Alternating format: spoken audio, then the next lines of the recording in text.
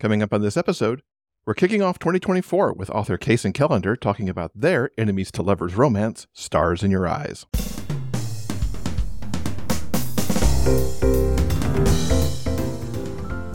Welcome to episode 444 of the Big Gay Fiction Podcast, the show for avid readers and passionate fans of queer romance fiction. I'm Will, and with me, as always, is my co-host and husband, Jeff. Hello and Happy New Year, Rainbow Romance Reader. It is great to have you here for another episode of the show. As always, this podcast is brought to you in part by our remarkable community on Patreon. Thanks to Melissa for recently joining the community. If you'd like more information about what we offer to patrons, including the opportunity to ask questions to our guests, go to patreon.com/biggayfictionpodcast. And speaking of our patrons, we wanted to share some of their favorite reads they told us about after we shared ours in the last episode. Rebecca said that she did most of her reading with audio, and two books that she loved in 2023 were Fool Hearts by Emmy Sanders, which actually got her into cowboy romance, and Iced Out by C.E. Rishi, which is a hockey romance. Rebecca also really enjoyed the latest by Kira Andrews, The Christmas Veto, and one book she absolutely loved and said that she kicked herself for waiting so long to read is This Is Not a Horror Movie by Sarah Dobie Bauer. She even went back and re-listened to our book club episode after she read it. I am so glad that This Is Not a Horror Movie continues to get a little bit of love, because that was such a wonderful book. Really good choices there. I've never read C.E. Rishi either, but I'm adding that to my hockey list because, I have to be up on all the hockey books. I've also got a list to share. This one comes from Regency Fan 93, who also read a lot with audio. There's very much a trend there with people reading audio. I know that's how I take in a lot of books these days. Among Regency fans' favorites from 2023 were All the Right Notes by Dominic Lim, Always the Almost by Edward Underhill, Game Plan by Amy Asland, and We Could Be So Good by Kat Sebastian. Some of the books also had animals as their main characters. Not shifters, mind you, but animals. Regency Fan cited the children's book And Tango Makes Three, with an audiobook read by Neil Patrick Harris, and the novel Open Throat by Henry Hoke and read by Pete Cross, which is about, as the blurb says, a queer and dangerously hungry mountain lion. I've read this blurb. I need to check this book out a little bit because I'm very intrigued by what I found there. Many thanks to Rebecca and Regency Fan for sharing some of their 2023 favorites with us. Now, before we get to the interview, I'm going to take just a few moments to talk about my recent read of Alice Oseman's latest, Heartstopper Volume 5. I was so excited for this book to come out, and actually was able to snag it a couple of days early because my local bookstore happened to have it available. This book picks up as Charlie and Nick are having to navigate the fact that Nick is going to be going off to school at the end of the following year, and Charlie is also going through exams.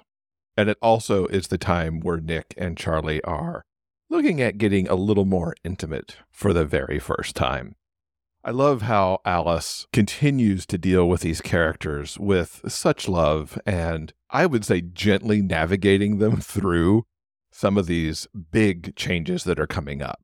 For Nick, he doesn't really know what he wants to do in school. He knows he's supposed to go to school, and he's trying to figure out if that means going away or if he's going to be sticking around home so he can be close to Charlie.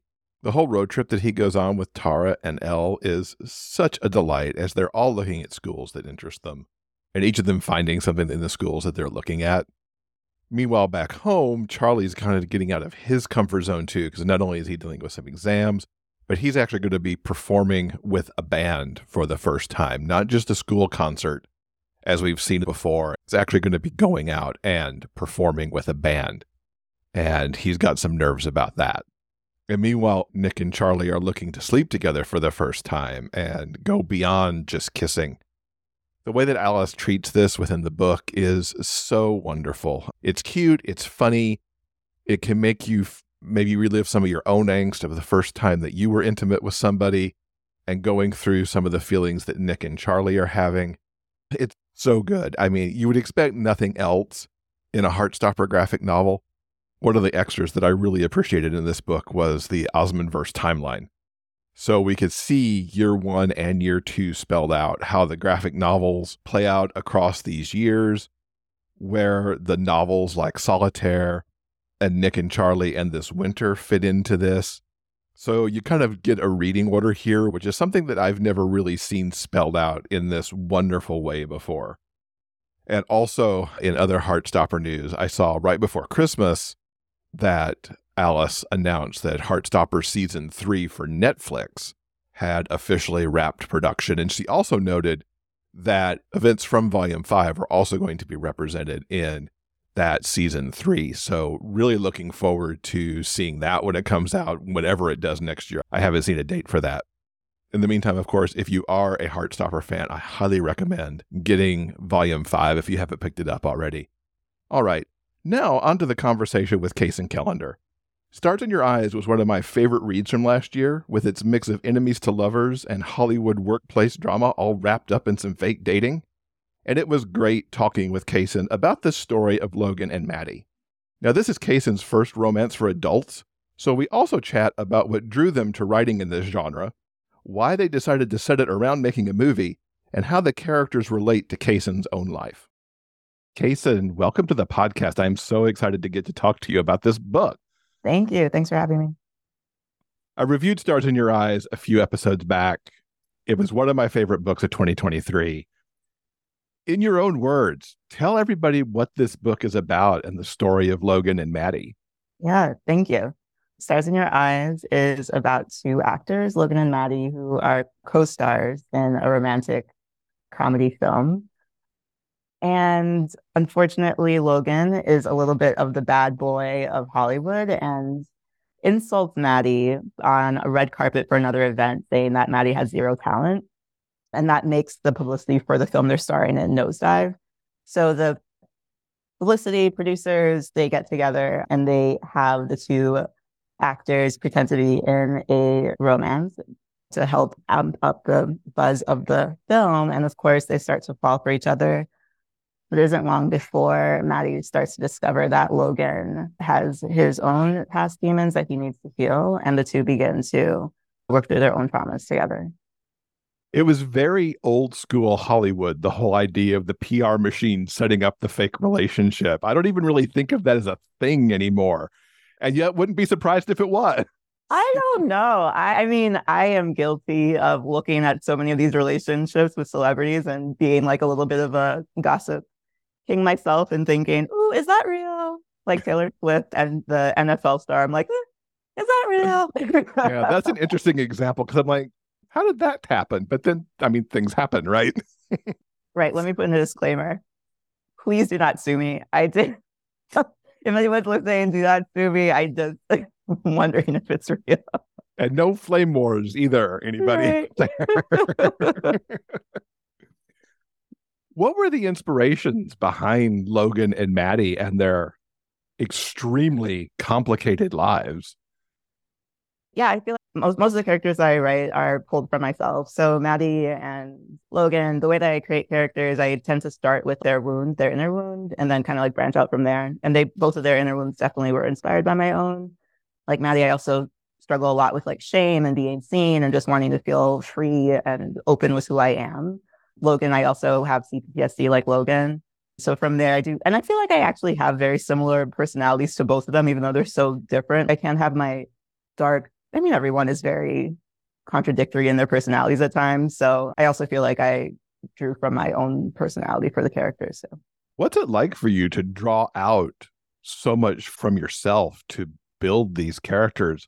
Is it more difficult to write that, or does it become kind of a catharsis to write that?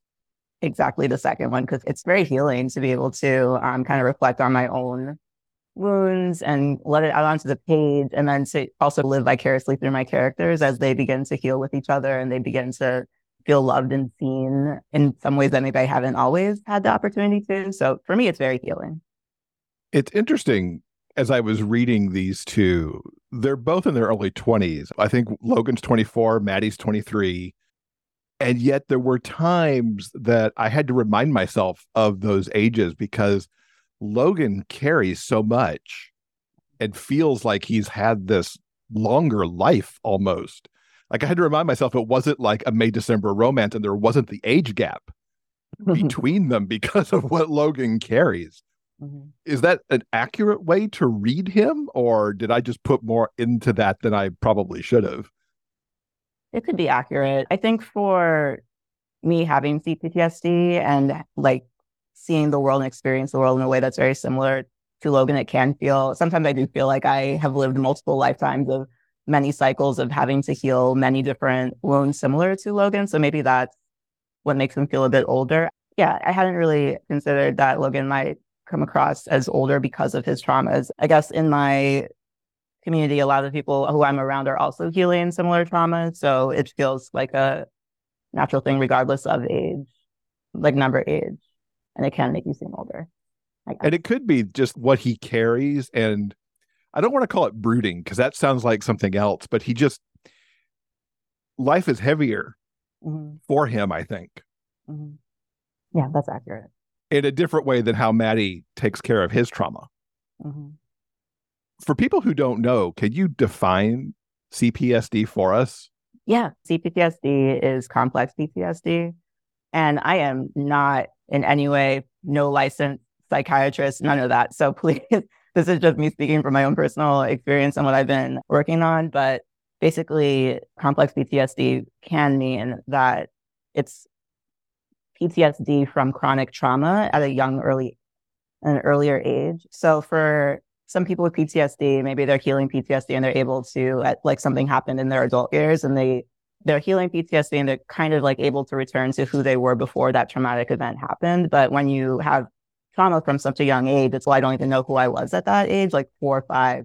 Who was I as a developing human being? So there's no real sense of person to return to. So it's complex. It's called complex PTSD.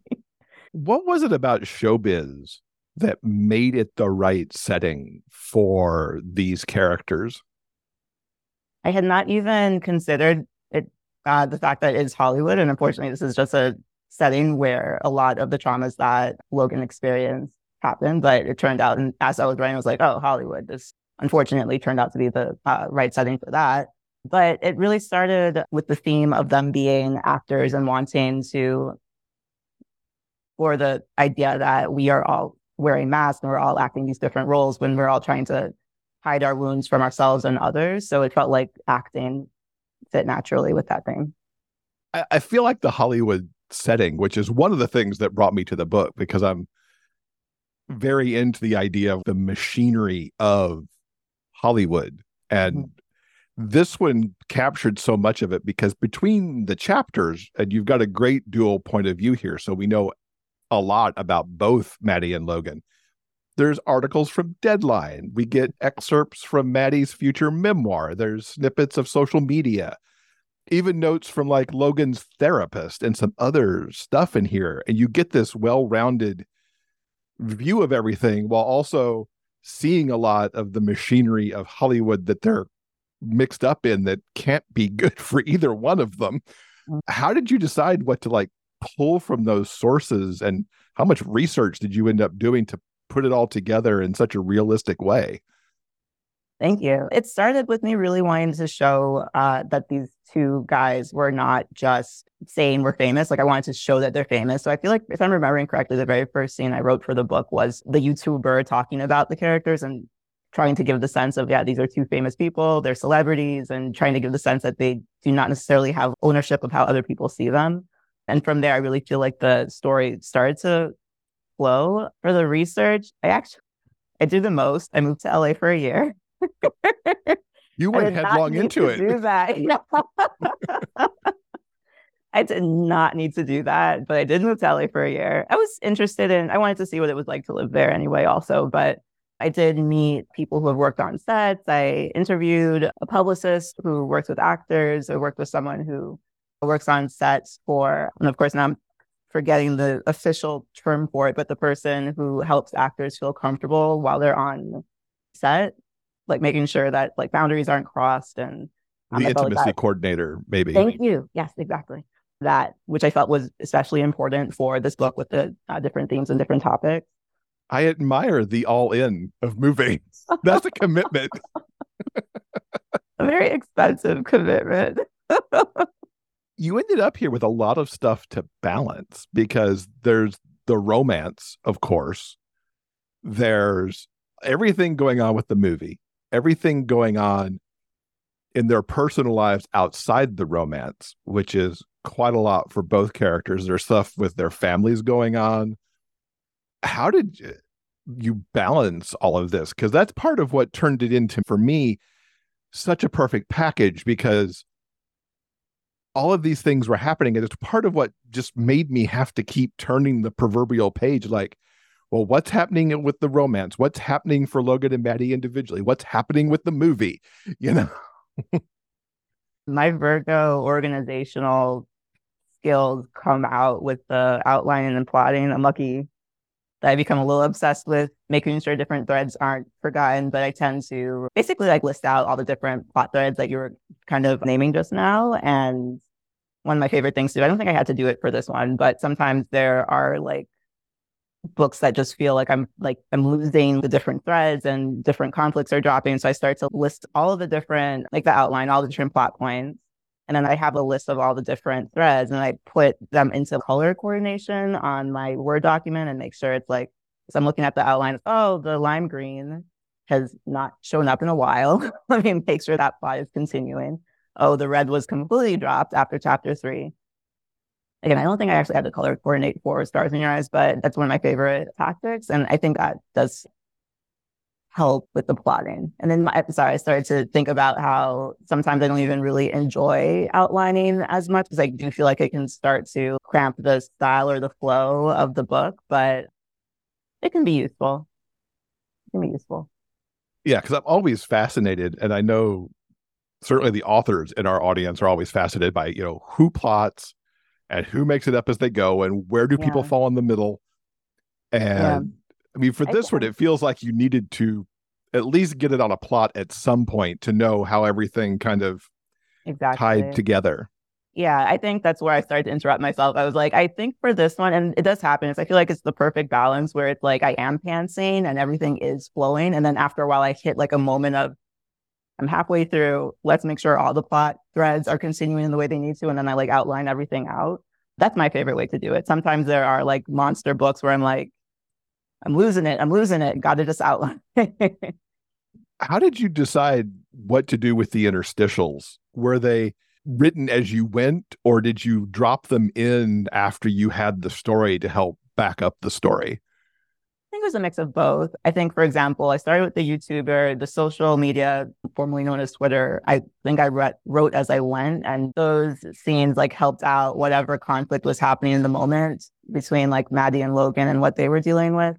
But there definitely were sections I went back and added in. I think the deadline, more kind of like businessy things I put in after the fact. And my agent, she had read the first draft before we went out to sell the book, and she wanted to see more of Maddie and Logan's fathers, which I understood because they were such a major part of both of their traumas. So that's when I went back and added in Maddie's memoir sections and the therapist notes for Logan, which, by the way, I have after the fact learned that apparently therapists don't actually write notes like that. So I do apologize to therapists everywhere. But I'm a writer, creative license. Exactly. Maddie's memoir is interesting because it's that moment you have to write essentially into the future to some degree. What was that like going, I mean, however far out in the future from the film and the end of this book that he wrote that memoir, to pull that back in? I really wanted, I thought that was a good opportunity to remind readers that this is a romance and it is going to have a happy ending. I didn't, especially in the darker moments and especially in the moments where you're running into the romantic romance trope of second act breakup. I really wanted to reassure readers that everything was going to end well. So I felt like the memoir was the way to do that. It definitely helped. Because as I kept reading and getting into the last quarter of the book, I'm like, this has got to end well. This is billed as a romance, and I've been promised a romance, and this has got to end well. And listeners to this show I've heard me comment on various books. It's like, I was not really sure this was going to be able to end up where it needed to be. And of course, it always does. Like, it comes back to that page turning thing, too. I told you before we started recording, you cost me several hours of sleep because I could not put the book down. I'm sorry, but I'm also not sorry. Don't be sorry. It's a good thing. It's a good thing. you also have this other element that plays along here because there is what this movie is based on. How much of that do you actually know? Do you know this entire trajectory of the movie that they shot? Or, is it just these are the scenes that we're doing right now just because they make sense to the plot? The scenes were definitely always going to parallel and reflect what Logan and Maddie were doing. I wanted to make sure that felt more intentional. Which is just brilliant the way you did that. Oh, thank you. Just loved it. But I did have the idea to have a second romance novel that was sort of meta, and that was based on the book that Maddie and Logan had starred in. So that would have been really fun to actually look back at the scenes that needed to be there and try to puzzle out a plot around those scenes. It felt like a reverse engineering sort of game as a writer. That would be a very interesting writing challenge to undertake, to have, there's probably a half a dozen scenes where they're actually shooting the movie within this book, and then to be able to piece all that together to a book. Yeah. I hope you undertake that one day, if only for fun for yourself. That's a good idea. Maybe I should. Now, we talked a little bit about this. There's a lot of Maddie and Logan of you in this book. And you've mentioned in the upfront note to the readers that is the case. And you mentioned to readers to also take care of themselves while reading, which is certainly necessary, I'm sure, for some people who will read this. How were you taking care of yourself as you were writing? It was not as triggering as I would have expected. It did feel very healing in a way. It almost felt like I was writing in a journal for a lot of different scenes. And the setting of when I was writing the book, I think, kind of comes into play also. It was the middle of the pandemic that had just started. It was back in the beginning of 2020, I think, when I started writing this. So I was kind of locked inside my apartment, also the middle of a heat wave. And I could not, my AC also broke. Oh my gosh. I really thought, looking back now, I feel like I'm lucky. I sounds like I'm exaggerating, but I feel like I could have gotten heat stroke. And the day that a AC person came in to fix it, they were drenched in sweat, and I was like, how was I surviving this for 2 weeks? But basically for those 2 weeks I couldn't sleep. I was locked inside anyway, and it was I feel like this book was my escape, because I was like, either this or I'm just sitting in the heat unable to do anything else. Right. So, escape into fictional LA. Yeah. This is your first adult romance novel. You've written a couple other books for adults, but this is your first go at romance. Mm-hmm. What led you to taking on this genre after the other things that you've done in both young adult and adult? Mm-hmm. And I started out in middle grade, and I think that for both middle grade and YA, I started to feel frustrated with how trapped I felt by the characters' ages sometimes, because they can't just go. The plot would be so much easier if they just went on a train to New York to meet this one person. No, they're 17. They have to go to school. They have to answer to their parents. And I felt like the plotting just felt more trapped after a while and a little bit more frustrating. So I knew that I wanted to have a go at an adult book just to let the plot feel more free. I also, for content, I just wanted to feel more free with writing whatever I really just wanted to write. How was it romance that you decided to tackle too? Because you've done adult fantasy and that genre, but what made the love story the thing to jump into now? I've always been a romance fan. I feel like I tend to also want to write what I read. So I basically read everything, and I have been on a kick of reading a lot of the popular romance books of that time. So I think I had finished The Unhoneymooners and really loved it. There were some other titles I'm not remembering, but I feel like whenever I read something that I love, the urge to write it comes up. So I took a chance with Stars in Your Eyes. That's what happened. Nice. And your two big tropes here are essentially fake dating and workplace romance. And are those favorites from your romance reading, or just what worked for this plot? Those are I feel like The Enemies to Lovers for me was the number one. That's my all-time favorite. So for Maddie and Logan to start off not liking each other and developing their feelings for each other, for me, that would be my favorite trope. And then my second favorite trope kind of gives things away slightly, but Second Chances is also flipped in. to the book. Fake dating was definitely like the plot engine overall, but I feel like that's a trope that I enjoy, but isn't like really my passionate love of tropes. So It's interesting that I did not mention enemies to lovers first, because certainly that's the trigger, as Logan says that Maddie's a terrible actor. So there's an immediate friction going on there, and I just kind of overlooked that as the machine started. And what's interesting, actually, I'm thinking about it now, is that I'm realizing that fake dating is like more of a plot heavy trope, whereas enemies to lovers is more like character based. It depends on like the characters and their feelings towards each other. And yeah, I think that's always been a type of like reader and writer that I've gravitated more towards, is more like character based over like heavy plot dynamics. So I don't know, random thought that's coming out. And it's interesting how you mix them here to, again, that great effect, because they're enemies and they've been forced into this scenario. And it's an interesting fate dating too, because they would have never come up with it on their own. It's not like, I'm going to my mom's house and we're going to do this wedding and you need to come with me and be a fake date. There's the workplace saying, you're going to be a fake date or this movie's not going to exist anymore. Right. What's a favorite scene from Stars in Your Eyes, if you can give us one that doesn't necessarily spoil it for people? All of the fan fiction sections are my favorite. They're my absolute favorite.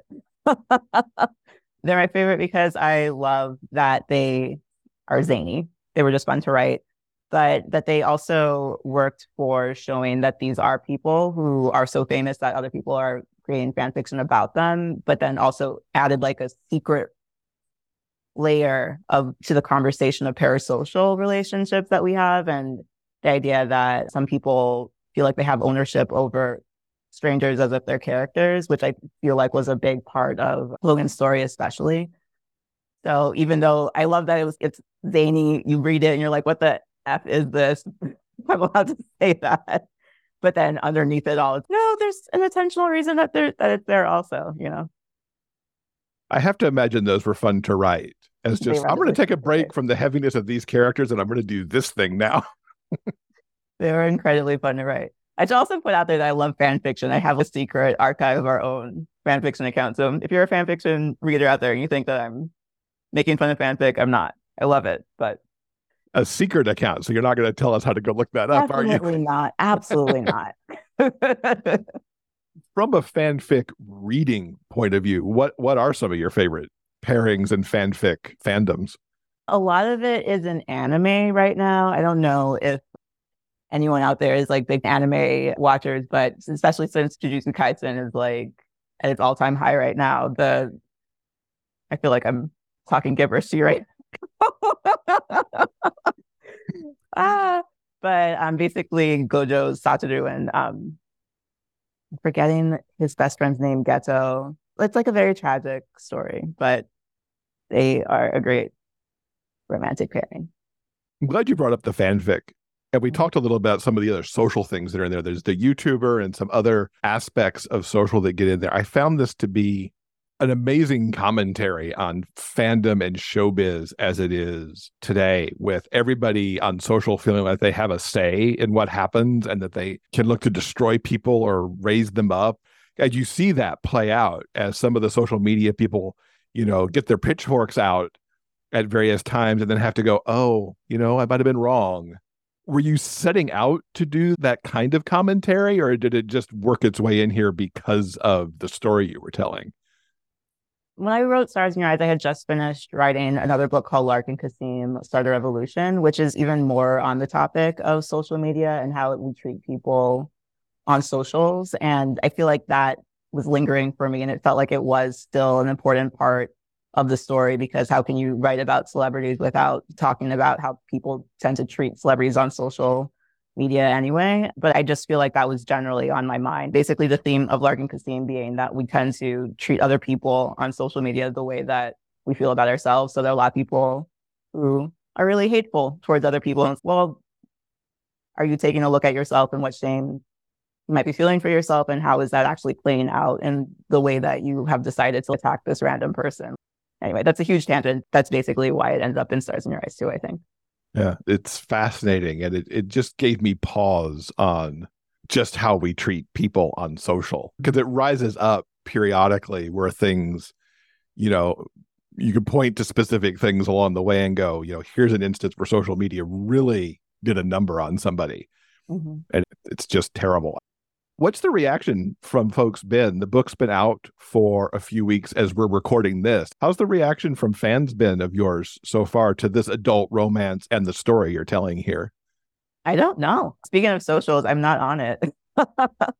There you go. I do have a private, also secret TikTok account, but I force myself really not to look up the book to see what people are thinking, because inevitably there will be the person who is like quite cruel and it goes beyond what they think of the book and it goes into like really insulting me as a person. And I'm right in the middle of writing another book right now. It's like I just need to protect myself from all of that and just focus on my writing.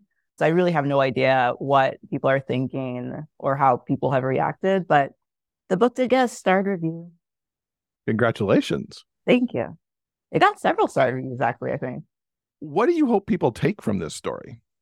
I feel like I have a hope. I did not know that I had CPTSD for a very long time. I learned that I had CPTSD maybe like a year or so, or a few months even, right before I started writing Stars in Your Eyes.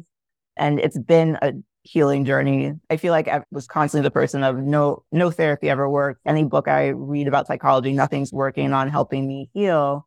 Okay, now I have CPTSD and I understand what I need to heal. And I kind of hope that the book, maybe someone will pick up the book and realize, oh, this is me. And maybe that could resonate for them. But also a part of having CPTSD is kind of like this feeling of being isolated and not understanding why romance seems so easy to so many other people. And we live in a society where romance is, it's like you're not complete without your other person, right? Like that's what we're taught from the time we're kids. And we're taught to, like, it's in songs, it's in movies, it's in books, that you're constantly need to search for your other half. And that actually exasperates CPTSD a lot. It makes it feel like not only am I alone and isolated, for me, I should say that this is all for me and not every person with CPTSD struggles with it in the way that I'm describing, but it's exasperated my symptoms and my struggles. And I wanted a romance book that actually reflected what it's like to have CPTSD and with healing, rather than this idea of, yeah, you're struggling, but someone will come and save you. Someone will come and save you from your trauma, and then you'll have your other half, and then you'll finally be complete. I wanted to get away from that idea. And I like how you do that here, because Logan and Maddie are certainly good for each other. Often, not always in the book, but often. But they don't fix each other. They help, they support, they don't fix, which I think is important. And I like what you said there too about the drive to find your other half, find that person. I've been frustrated over the last, I want to say I've noticed this a lot in the last 6 months, particularly in romantic movies that I've been watching, of a parent or a best friend going, well, you've got to go date. You need to go find this person. It's important that you have a date, have a child, whatever that is. There's a zillion more plots out there that you can use than this naggy person who's like the B character in the film. Yeah. But it's so old and tired to push that. And so I'm glad you brought that up, because it's been bugging me. Thank you. This is our New Year's episode. Hard to believe that 2024 is kicking off. Do you have traditions for how you like to begin a new year as we like turn the big calendar page over? I do not. I used to, and then I failed every single time. And I've learned after a while to stop telling myself I'm going to do something knowing I'm not going to do it. So I do feel like I'm entering a new chapter in my life, especially if I was talking about finally figuring out how to begin healing. I feel like I've really entered into like a new era of my life. So in a way, I do feel like New Year's symbolizes that, and I'm excited for that. But I don't really have something I want to do to symbolize that. I don't know. We love to get recommendations on this show. What are you reading and watching right now that our listeners should be checking out? If you do like anime, you already know Jujutsu Kaisen is doing well right now, except for all the drama that's happening with the animators. If you know, you know. And for reading, I have been in the middle of the sequel for Black Sun, which has been incredible. I think it's Fevered Star. I'm really bad with titles, by Rebecca Roanhorse. It's just incredible. So that's what I'm enjoying right now. Fantastic. And what can you tease us about what's coming up next for you? You kind of teased you're writing something right now. Can you give us some hints?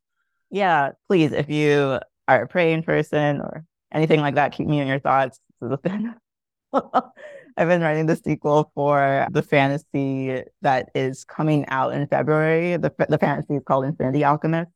So that's what's coming up next. But I've been in the middle of the sequel for that. And fantasy books are no joke to write. I don't think I'd ever want to take on a fantasy novel because there's so much with world building and all this other stuff. And you would think that the sequel would be easier because I already did so much world building in the first one. It's not. It's not easier. It's harder, in fact. Do you think there's more adult romance in your future? At the moment, no. Fingers crossed from me, at least, that you give it another try sometime. Oh, Because thank this you. one was so good. You've cut across so many genres, and from middle grade to YA to adult and romance and fantasy and all this. What keeps you hopping around? From the get-go, I knew that I really did not want to be labeled or just put into one slot. And I used to work in publishing, and I knew that's what publishers wanted to do for their own benefit, really. It's more beneficial to have their author be like, they are the romance adult author. But as a writer, I read everything, and I knew that I would want to write everything also. So from the get-go, immediately planned to have each of my first books be different genres and different age groups so that people could not force me into any one particular box. And I am really glad that I did that. Do you have a favorite genre to work in? Oh, you're asking me to choose amongst my babies. That's not fair. I can accept that, so I will not make you choose amongst your babies then. Through all of that, is there something that are like the trademarks of a Kacen Callender book that regardless of what genre or age group we're reading in, we're going to get certain things? I think it always comes back to, I mean, maybe it's a very obvious answer because it's probably the answer for every writer, but I do think it always comes back to character for me and the wounds that they have and the healing of that wound. And it can look different in every age group in particular, but for me, that's always been the focus, and the plot always reflects what their inner healing story is. I'm excited to see what you're coming with next. And there's a fantasy book coming in February, so that's going to be exciting to check out too. What is the best way for people to keep up with you online since you are not on social media? You can look at my website, kacencallender.com. Excellent. We'll put a link to that and all these other things that we've talked about in our show notes for the episode. Kacen, thank you so much for spending some time here with us and for writing this wonderful book with stars in your eyes. Thank you. I appreciate it. Had a lot of fun. This episode's transcript has been brought to you by our community on Patreon. If you'd like to read the conversation for yourself, head on over to the show notes page for this episode at biggayfictionpodcast.com. We've got links to absolutely everything that we've talked about in this episode. Thanks so much to Kacen for talking about Stars in Your Eyes. It was great hearing how all the elements of that story came together, including all the research they did. I know Kacen said they didn't have another adult romance planned, but I so hope they write another one. It would absolutely be one that I'd pick up immediately because I love this one so much.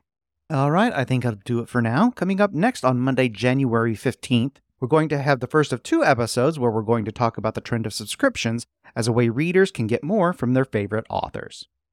That's right. Through 2023, many authors, including those in the gay romance genre, started subscription programs for their readers. And 2024 looks to continue and expand that trend.